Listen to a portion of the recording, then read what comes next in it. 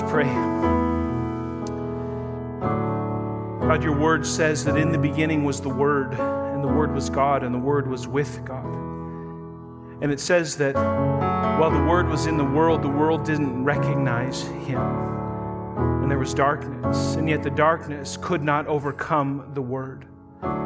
Jesus, you're that overcomer. You're the one who overcomes the darkness with the light of your glory. And here we stand, basking in your presence, forever grateful. Lord, speak to us now by your word. Open our eyes and our hearts. Thank you for how you've already been speaking as we've worshiped through song and in prayer. And even in the sharing of the body life and the announcements and what's going on here at Cornerstone. Thank you for your movement here by your Spirit. And we call on you to keep moving for the glory in the name of Jesus Christ. It's in His name we pray. Amen. You may be seated. Good morning, friends. Great to see you this morning. And some of you say, well, wait a minute, we haven't met yet. How can you say we're friends? Well, I hope to be friends with you sometime soon. And I'm really grateful that you've chosen to come to worship here at Cornerstone this morning. And let me encourage you, please turn in your copy of Scripture to John chapter 16. We're finishing up the Upper Room Discourse this morning, Jesus' sermon, great sermon on the night before He was betrayed, prior to His final prayer that He'll offer and we'll study next week. But John chapter 16 will be in verses 16 to 33. And by the way, if you need a copy, we love giving away Bibles around here. So let us give you a Bible if you'd like one. Raise your hand. That would bless us. And we're confident that the Word of God will bless you as well as you begin to read it. It'll change your life. Well, I've always loved music theater, and for many years, my job as a worship pastor allowed me to hang out in some really fun spaces where church and music theater could coexist. I led a team that wrote several Broadway-style musicals with a gospel emphasis, and we had a blast every time we did them. Every time we do one, we'd get to the end, we'd hear the audience feedback, we'd feel the thrill of the orchestra and the lights and the set, and we'd hear stories about God at work, and the whole thing had this kind of halo of transcendence all around it. At least that's how it felt at the end. It was a lot of fun. But I got to tell you, the process leading up to it was never without a significant amount of stress, particularly during what we called production week. All right, production week was the last week before the musical would open, and inevitably we'd always get to the same point where I'd be laying in bed with my wife, probably at midnight, 1 o'clock in the morning, and I'd be keeping her awake, and I'd be laying there saying something like this: "I have no idea why we're doing this. It's too hard. It's so stressful. There's so much risk with the tickets. I don't know if we'll be able to break even. The sets and the lights. What if people don't like it? What if it doesn't have the kind of spiritual impact that we're looking for? I'm tired, and I'm never doing this again. Hands down, I'm not doing it." And it wasn't just stressful for me. It was stressful for our whole cast, everybody that we invited to be a part of it. We'd be up from early in the morning until late at night, and then we'd get up and we'd do it all over again. You who've been involved in music theater know how this works. It was stretching for everybody. But each year, I knew enough about what was to come that I could help the cast prepare. And so I would tell them something like this, and as I told it to them, I'd also be saying it to myself. I'd say something like, "Friends, production week is upon us. This next week is going to get really busy. It's going to be a struggle. There are going to be moments when that person that cannot remember their line is going to drive you nuts. There's going to be moments when we've got to repeat cue after cue after cue to get the light just right, and it's going to frustrate you. And I promise you, there's going to be a moment when you're going to want to quit, and your mettle is going to be tested in what we're doing. But if you hang together, and if you keep your eye on the prize, it's going to be worth it in the end. You're going to be so glad that you allowed yourself to go through the process. You just got to trust it. You got to trust the process. You got to trust each other. I'm asking you to trust me. And most importantly, you need to trust the Lord. We're going to make it through. And if you do that, you're going to be glad you did. And as I would share, some of them had been through it before with me and in other spaces, and so they knew what I was talking about, but others inevitably had no clue. And so I'm sure they listened, and yet they didn't know what was coming to them until they were in it. And I could tell you several stories of crisis moments, and I realize a crisis in music theater is not the same as some other crises that have greater consequence. But one time we built these backdrops. We built like 16 different massive backdrops that would have covered the whole back of our worship center. And they were beautiful and they were ornately painted, and I was the one responsible for the dimensions. And when we got to the theater, not a single one of them fit in the theater. It was bad. It was a crisis. I was about to lose a friend over it. Actually, I've kept that one. I got a text just this week. I was grateful for that. It reminded me of it. We had other crises where sound didn't work, lights didn't work, where somebody got sick, a lead actor, where things were just happening out of our control, and it was a stretching time. But here's the thing. See, when the audience was finally there and the curtain opened and the cast started doing its thing, everybody knew this is worth it. This is good. This was why we went through all the hardship. Artists were doing what they were made to do in the name of Jesus. And in those moments, we couldn't dream of doing anything else. Now, if you ask me after the service, should we do musicals like that here at Cornerstone? I'll say absolutely not. We're not doing it, okay? So don't even ask. And yet, it was a joy. It was a joy. Don't put that pressure on me or on Nate, all right? And of course, music theater and theater in general is unique in its own right. The process represents a human reality in a variety of contexts. Whether it's a football team going through the two-a-day practices in the blazing August heat, or ballet dancers repeating the save movements day after day until their toes bleed, or a PhD student pulling off several all-nighters in anticipation of her oral exams, or a farmer fighting drought in order to get to the harvest, in order to feed his cattle and put food on his family's table. This is a common theme in our world and in our culture. Ultimately, we know that there's some struggle that's often involved to get from point A to point B. Some struggle that's involved in realizing the benefits of what's on the other side. And I would anticipate if I walked through the room and asked each one of you, none of us would really challenge that. We understand that struggle is a part of getting to the other side. That good things are typically precluded by pain. The question is not whether we're willing to struggle. The question is, how much? How much? And toward what end? In other words, is the prize worth the price? And it's with this struggle in mind that Jesus appeals to his disciples in the upper room. Remember, Jesus has been preparing his disciples for what's about to come. He's about to be crucified. He's about to rise again. He's about to ascend into heaven. And he's offered them some hope with the presence of the other counselor, of this Paraclete, this Holy Spirit, whom he will send with the fullness of the Godhead to bring to bear in the lives of believers following his ascension into heaven. And he's instructed them on what it looks like to remain in Christ, to remain in the vine by the power of the Holy Spirit, while Jesus is no longer physically present on earth. And last week we came to this message where Jesus said, okay, you know that the Holy Spirit is coming. Now let me tell you what the Spirit is going to do once he comes. And we understood the Spirit comes to convict the world of its sin and of righteousness and of judgment. And the Holy Spirit comes to reveal the truth to the church, to all who put their faith and trust in him. Well, now, this week, as Jesus comes down on the home stretch of his Upper Room Discourse, it's time to get down to brass tacks, okay? This is production week, if you will. This is going to get intense. The story is written, the rehearsals are over, the set is built, the lights are hung, and here we go. This is going to happen.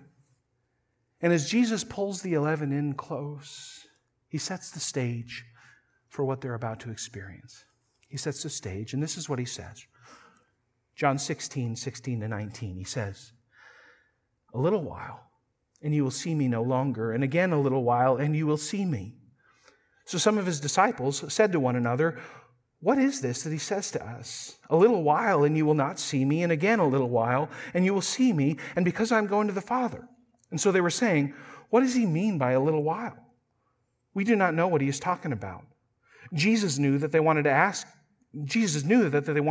him, so he said to them, "Is this what you're asking yourselves, what I meant by saying, 'A little while, and you will not see me, and again a little while, and you will see me'?"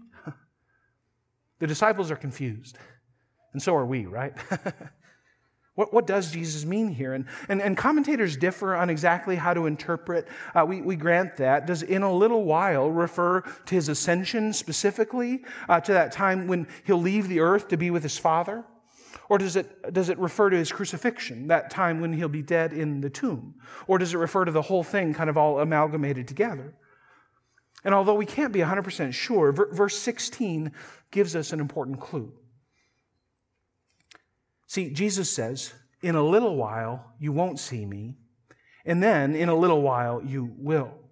The plain reading is that this is a reference to the crucifixion and the subsequent resurrection, which will occur very literally in a little while. Within a matter, the events will start to unfold within a matter of just a few hours. Jesus will leave the upper room to go to Gethsemane, where he'll pray and where he'll be arrested, and then he'll be taken into the temple grounds area. He'll be tried, and eventually he'll be crucified. All this happening within a matter of hours from our time where we're reading today. And then in a little while after that, in only 3 days, he'll rise from the dead when the disciples will see him again.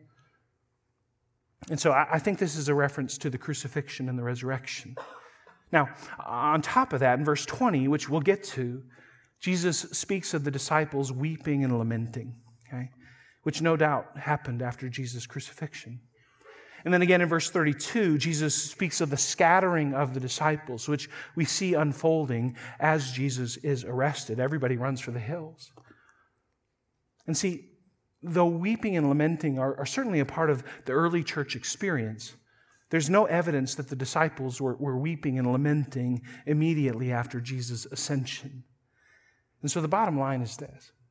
I think Jesus is speaking of his experience at Calvary here. Okay? This is a Calvary experience. And because of Calvary, certain things are going to be true. Okay? We're at the point where Jesus is preparing his disciples for some things that are going to be really challenging because of the events that are about to take place. He's talking about his death and resurrection. Now that said, we know from the rest of John, and in fact, the rest of the New Testament, that the Calvary experience does function catalytically or processionally towards a whole series of events that include Jesus' ascension and even his subsequent return. History, as followers of Jesus Christ, hinges on the cross. Amen? That's a big deal. And so there is broader application than just for the disciples here in this moment. And yet it's helpful, it's important to understand the context in which the disciples are receiving Jesus' message here. Okay? Jesus wants to show them, hey, stuff's going to go down here. It's going to be really tough. It's going to be kind of bewildering to you. And yet it's going to be worth it. Trust me on this. Trust me on what's to come. Stay the course. And so this is the first thing that Jesus says to them in that regard. John 16, verse 20, he says, "Truly, truly, I say to you, you will weep and lament." There it is. "But the world will rejoice. You will be sorrowful, but your sorrow will turn into joy." Jesus says, look, it's going to get tough. I'm going to get arrested. Judas, who, remember, just left the party, is going to betray me.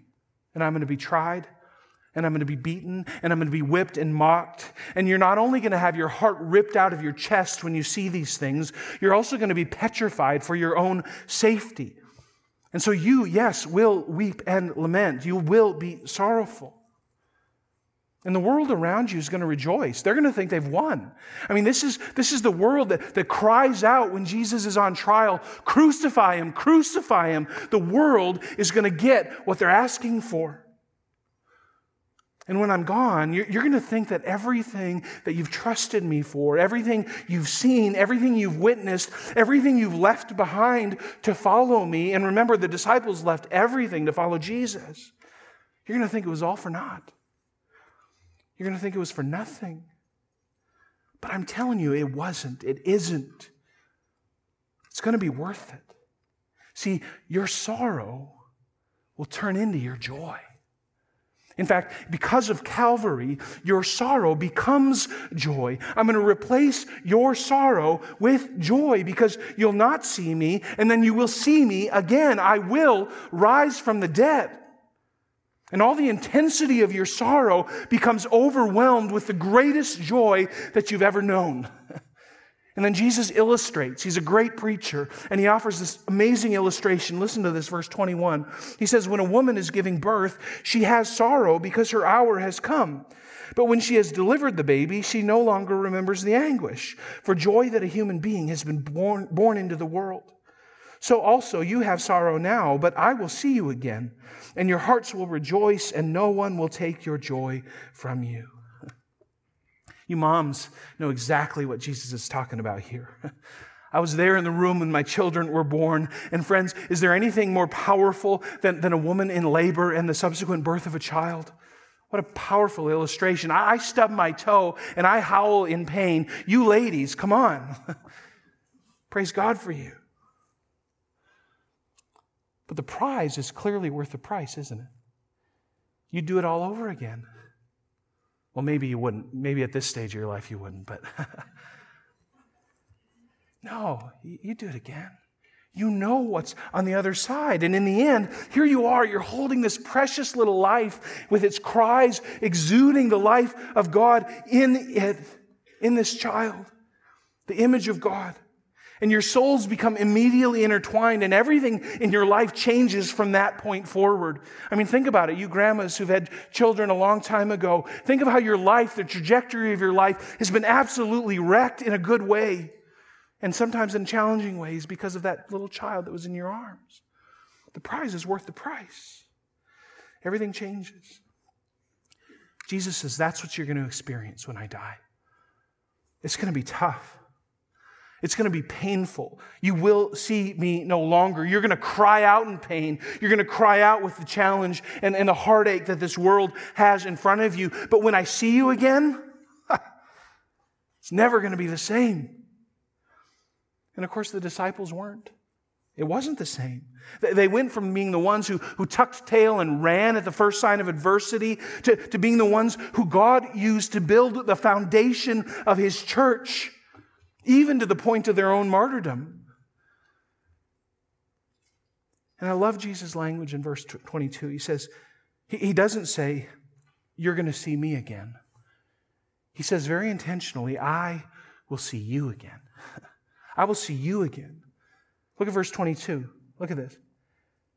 He says, so also you have sorrow now, but I will see you again, and your hearts will rejoice, and no one will take your joy from you. Friends, consistent with His message throughout the Gospel of John, Jesus' resurrection glory comes to us by His own initiative, not ours. He says, I will see you again. Salvation is first by grace and then through faith in Christ our Lord. Friends, let me ask, if a woman chooses not to go through the pains of childbirth, will there ever be a baby in her arms to show for it? No. And I'm talking in a normative sense here. I realize adoption and all those things, and that's beautiful. But friends, if a woman's not willing to go through the pains of childbirth, there will be no baby. Of course not. In the same way, if Jesus was unwilling to suffer through the horror of His crucifixion, would there be the glorious resurrection on the other side? No. Death comes before glory. Jesus prepares His disciples. This is going to be tough, but hang in there. The prize is worth the price. Because of Calvary, because of the cross and the resurrection, sorrow becomes your joy. But not just that. Look at verse 23. He says, in that day you will ask nothing of me. Truly, truly, I say to you, whatever you ask of the Father in my name, He will give it to you. Until now you've asked nothing in my name. Ask, and you will receive, that your joy may be full.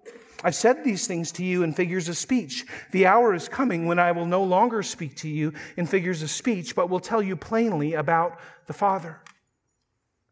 Friends, isn't this beautiful? Verse 23, Jesus says, in that day, after my resurrection, you'll ask nothing of me. In other words, all your questions are going to be answered. Everything, even in this late hour, that remains dim to you about the most important things in life will come into light in the light of my post-resurrection glory. And it's not that they'll become omniscient. That's not what He's saying here, that they'll know everything all of a sudden, all at once. But as Jesus sends the Holy Spirit, they're going to have everything they need for life and for godliness. They'll ask nothing of Jesus. 2 Peter 1:3 says, His divine power has granted to us how much? All things. A little bit? A portion? No. All things, friends. His divine power has granted to us all things that pertain to life and godliness through the knowledge of Him who called us to His own glory and excellence. Friends, everything changes at the resurrection. Everything changes at the resurrection. We have what we need for life and godliness. And then Jesus continues with a familiar theme. He says, because of Calvary, your prayers become potent.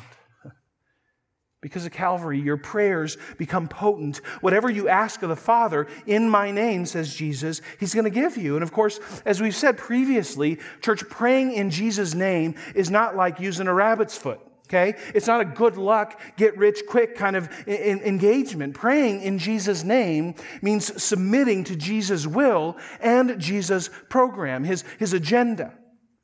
It means praying according to His nature. And so if you're praying in a way that's antithetical to God's program, to God's will, you can be assured you're not praying in Jesus' name, regardless of how you phrase the prayer. Okay? It's not a magic incantation, all right? It's a posture before the Lord. But when you do pray, and you're not sure if your prayers line up with God's program, to pray in Jesus' name is to submit to God's direction. Anybody ever go to the Lord and say, Lord, I have no idea what this should be, but I'm struggling and I need some help? When we pray in Jesus' name, we're saying, okay, God, I'm going to submit to you here. I don't know the outcome.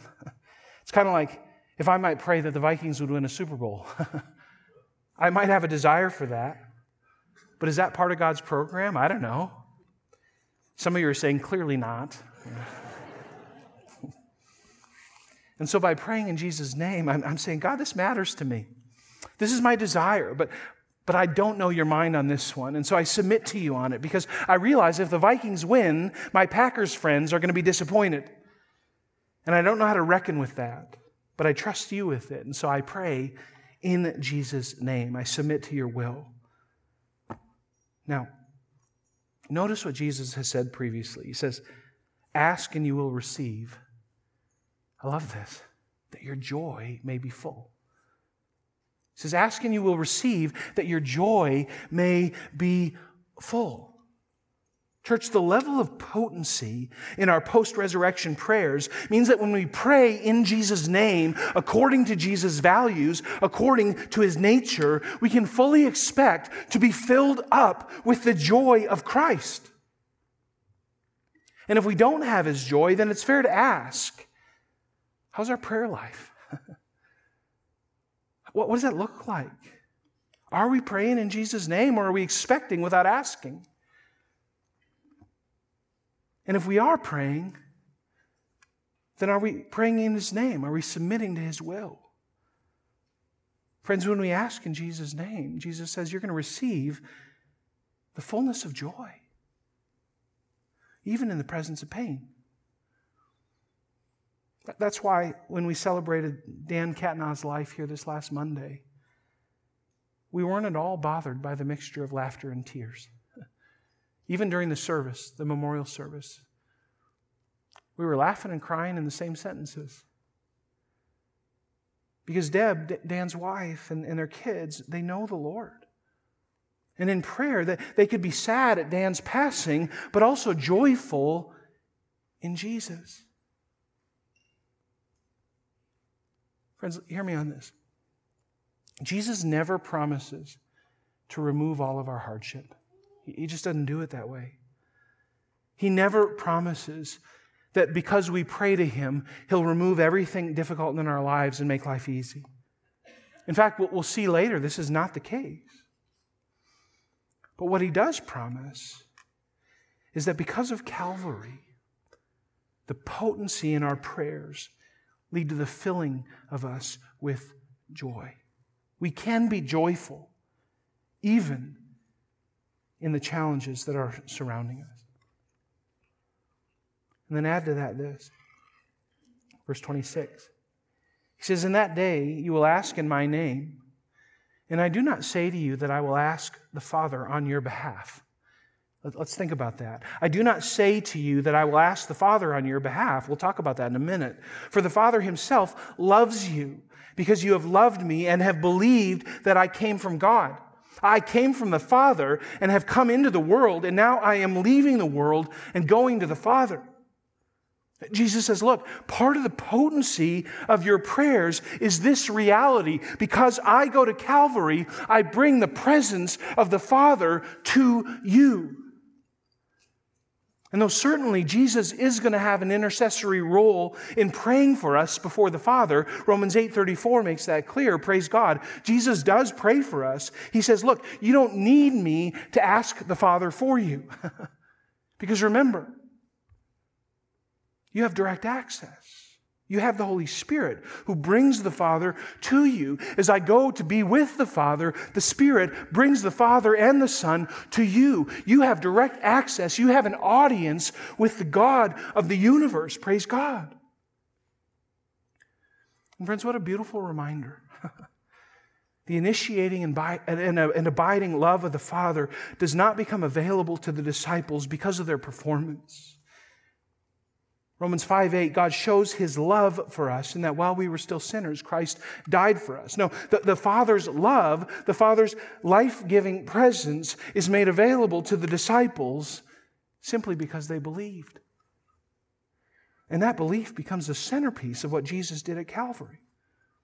F.F. Bruce says of the disciples, thanks to their loving and believing reception of Him, they've received authority to become God's children, John 1:12.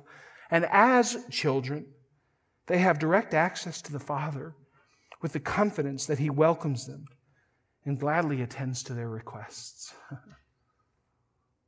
Friends, because of Calvary, the disciples' prayers become potent, having direct access to the Father's presence and power and love. And this is amazing. But listen, Jesus makes clear,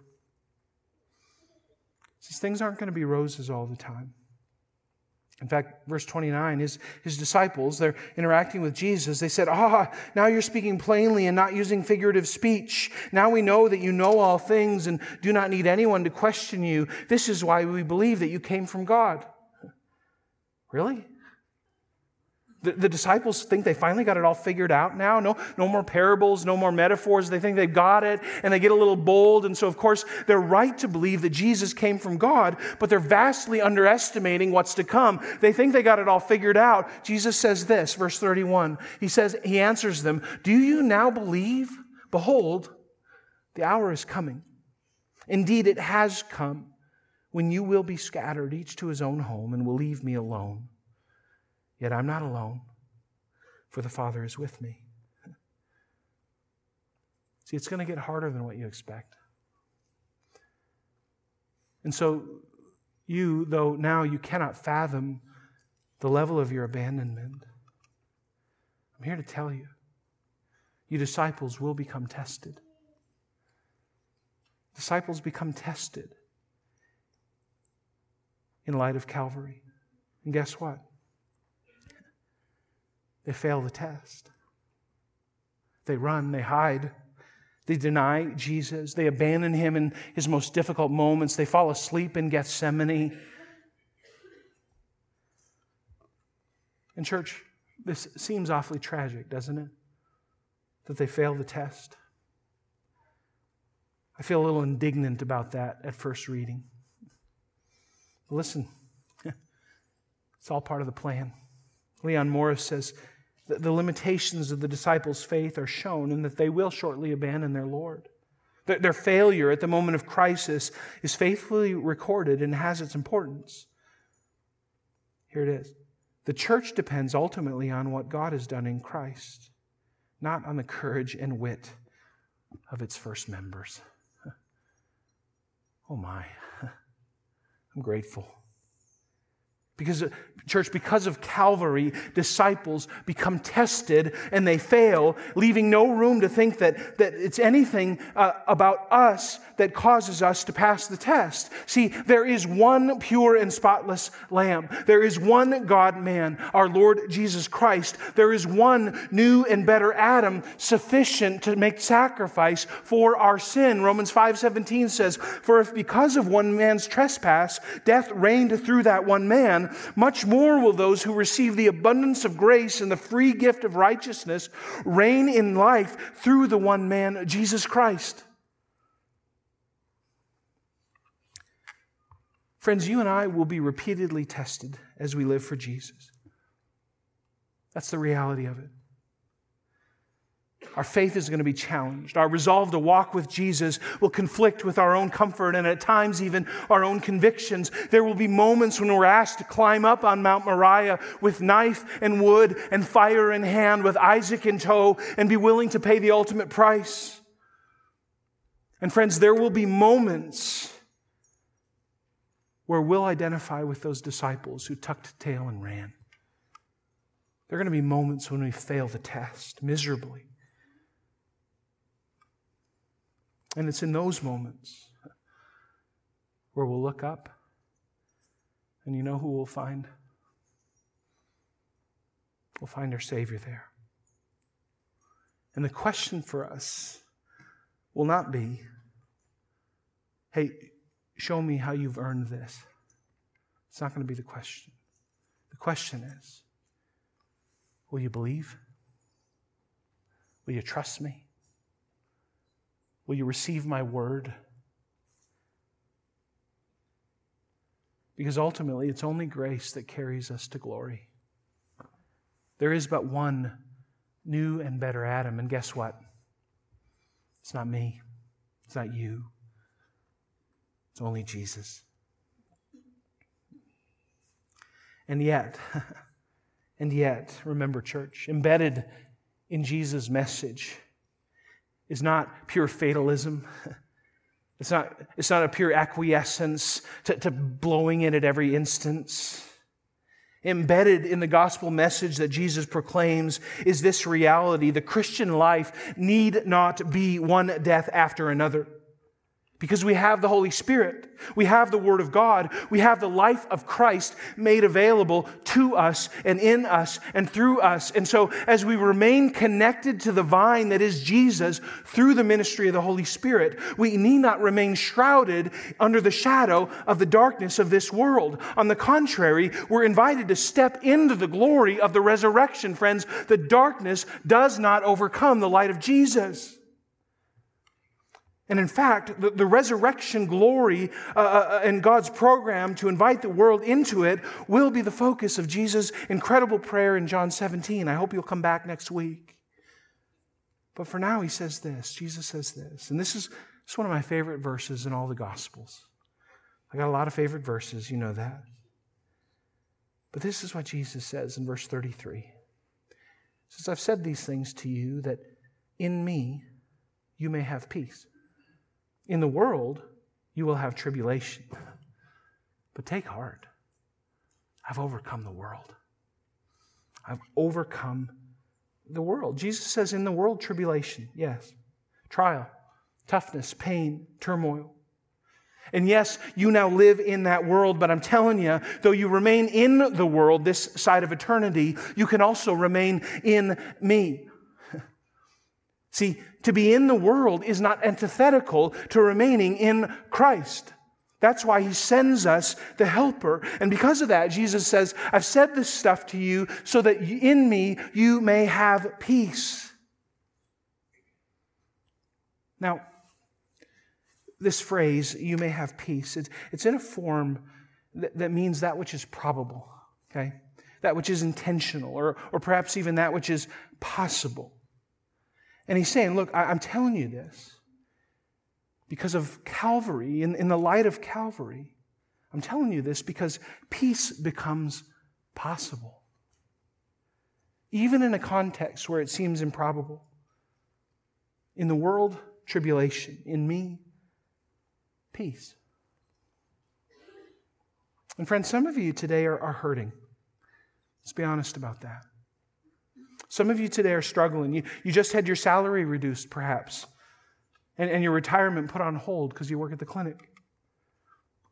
Perhaps you received a diagnosis that you weren't expecting, and your health is in jeopardy. Perhaps one of your kids dropped a bombshell on you that you never thought you'd hear coming out of their mouths. Or perhaps your marriage is so incredibly dysfunctional, and the fight that you had last night lingered into this morning, and you're still not talking to your spouse. That's never happened during Wisconsin gun season, has it? Jesus says to you this, and He's saying it to His disciples, but I'm convinced it applies to you. Hear this from Jesus. This is for you. He says, I have said these things to you, that in me you may have peace. In the world, you will have trouble. You will have tribulation. But take heart. I've overcome the world.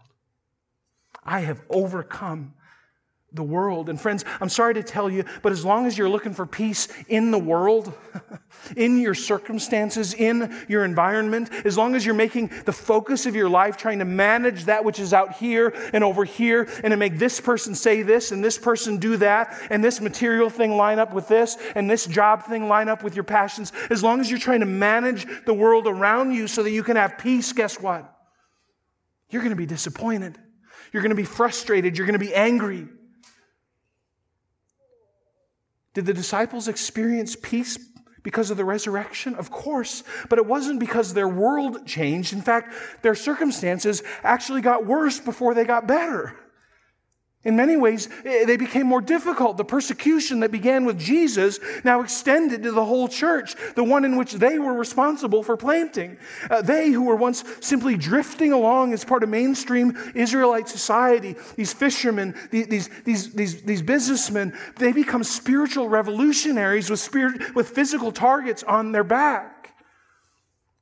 Friends, their peace was not tied to their circumstance. It wasn't tied to the world. And yet they had it. And Peter could say this in 1 Peter 3:14, but even if you should suffer for righteousness' sake, you will be blessed. Remember, Peter was hung upside down on a cross, crucified to death for his profession of faith. He says, have no fear of them, nor be troubled, for it's better to suffer for doing good, if that should be God's will, than for doing evil. Friends, some of us are angry at God because He's not changing our environment. We've been praying, God, I just want you to make this different. I want you to bring this over here. I want you to tell that person to stop treating me that way. I want you to change my environment. And we're angry because we haven't been hearing our prayers answered. But what we're missing is the grace that our circumstances are affording us. See, all these things that are swirling around out here are teaching us that peace isn't found out there. It's found only in Jesus. It's found only in Jesus. And by learning to trust Him, by learning to rest in His peace in the midst of trouble, He's preparing you for a weight of glory that far outweighs everything else. Jesus says, take heart, I've overcome the world. Death could not hold me. The grave is not my master. Peace is possible in the aftermath of the resurrection. And if you remain in me, you will have peace. Will you trust me for it? Friends, I'm learning this.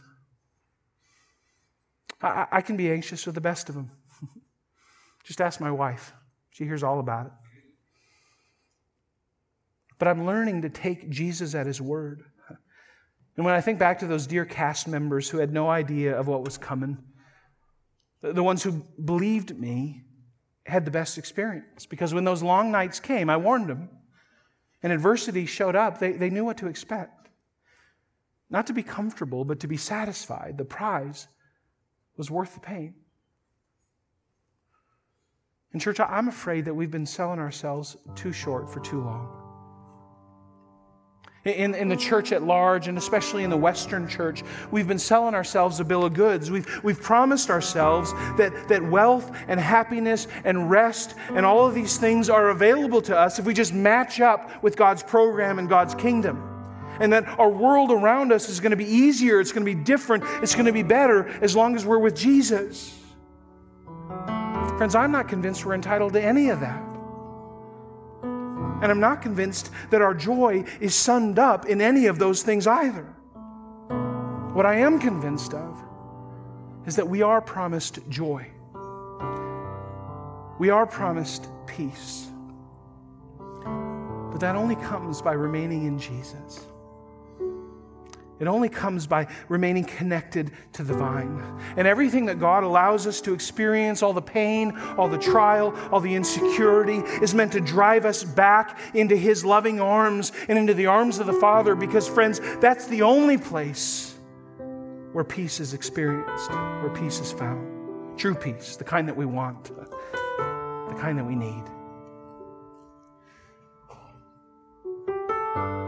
Friends, only in Jesus. And so let me reiterate His words. I have said these things to you, that in me you may have peace. In the world you will have tribulation, but take heart. I've overcome the world. Let's pray to our God, the overcomer. Lord, thank you for the peace that is available to us through your Son, now extended to us by the ministry of your Holy Spirit. Father, many of us have been kicking against the goads. We've been struggling to make peace around us. Thank you that in your holy providence, you don't allow us to have the kind of peace that lasts as a result of our own production. But instead, you teach us over and over that true peace is found only in you. Only in you who have overcome the world. And so, Lord, forgive us for trying to seek peace elsewhere, and draw us back to yourself. Church, I want to leave you with just a couple of moments in silence before the Lord to invite His peace to rest on you. And whatever you're struggling with, whatever fear, whatever anxiety, whatever anger, I want you to confess it to the Lord and be specific. And then I want you to invite Him to hold you in His arms, to remind you of His love, and to rest in whatever He has for you in Jesus' name. Take a moment before the Lord.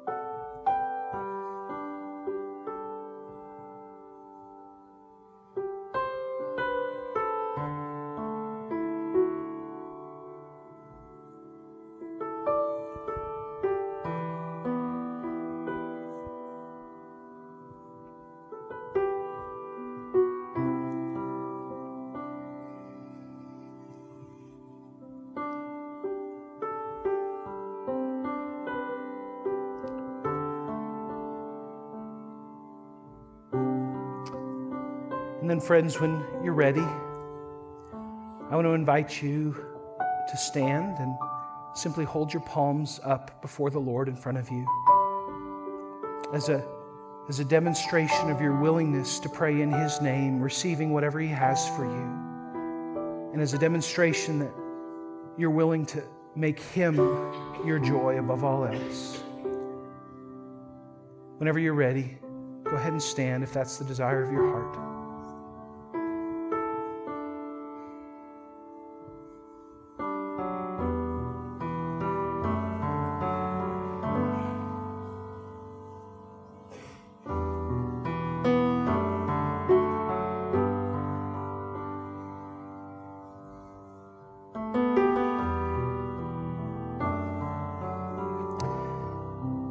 And so, Jesus, here we are, palms open, hearts open. And we confess to you that the things that happen around us, they hurt. They are painful. And our sorrow is real. And yet our belief is that you are the overcomer. And so in that we take heart, ready to receive whatever you have for us, trusting with all that we are, with every fiber of our being, that you will do as you promised. You'll lead us home. It's in Jesus' name that we pray. Amen. So church, I invite you to go in grace and to go in peace, knowing that Jesus goes with you, knowing that the overcomer is available to you. And as we head into this Thanksgiving season, I want us to close in a slightly different way than we have before. We're going to sing the doxology, and we're going to sing it in faith, knowing that our God provides for everything we need. So Nate, would you lead us? Praise God from whom all blessings flow. Praise Him, all creatures here below. Praise Him above, ye heavenly hosts.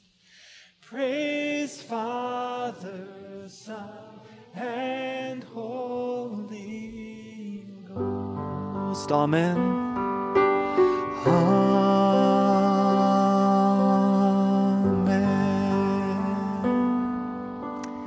God bless you, friends. Have a great Thanksgiving. We'll see you soon.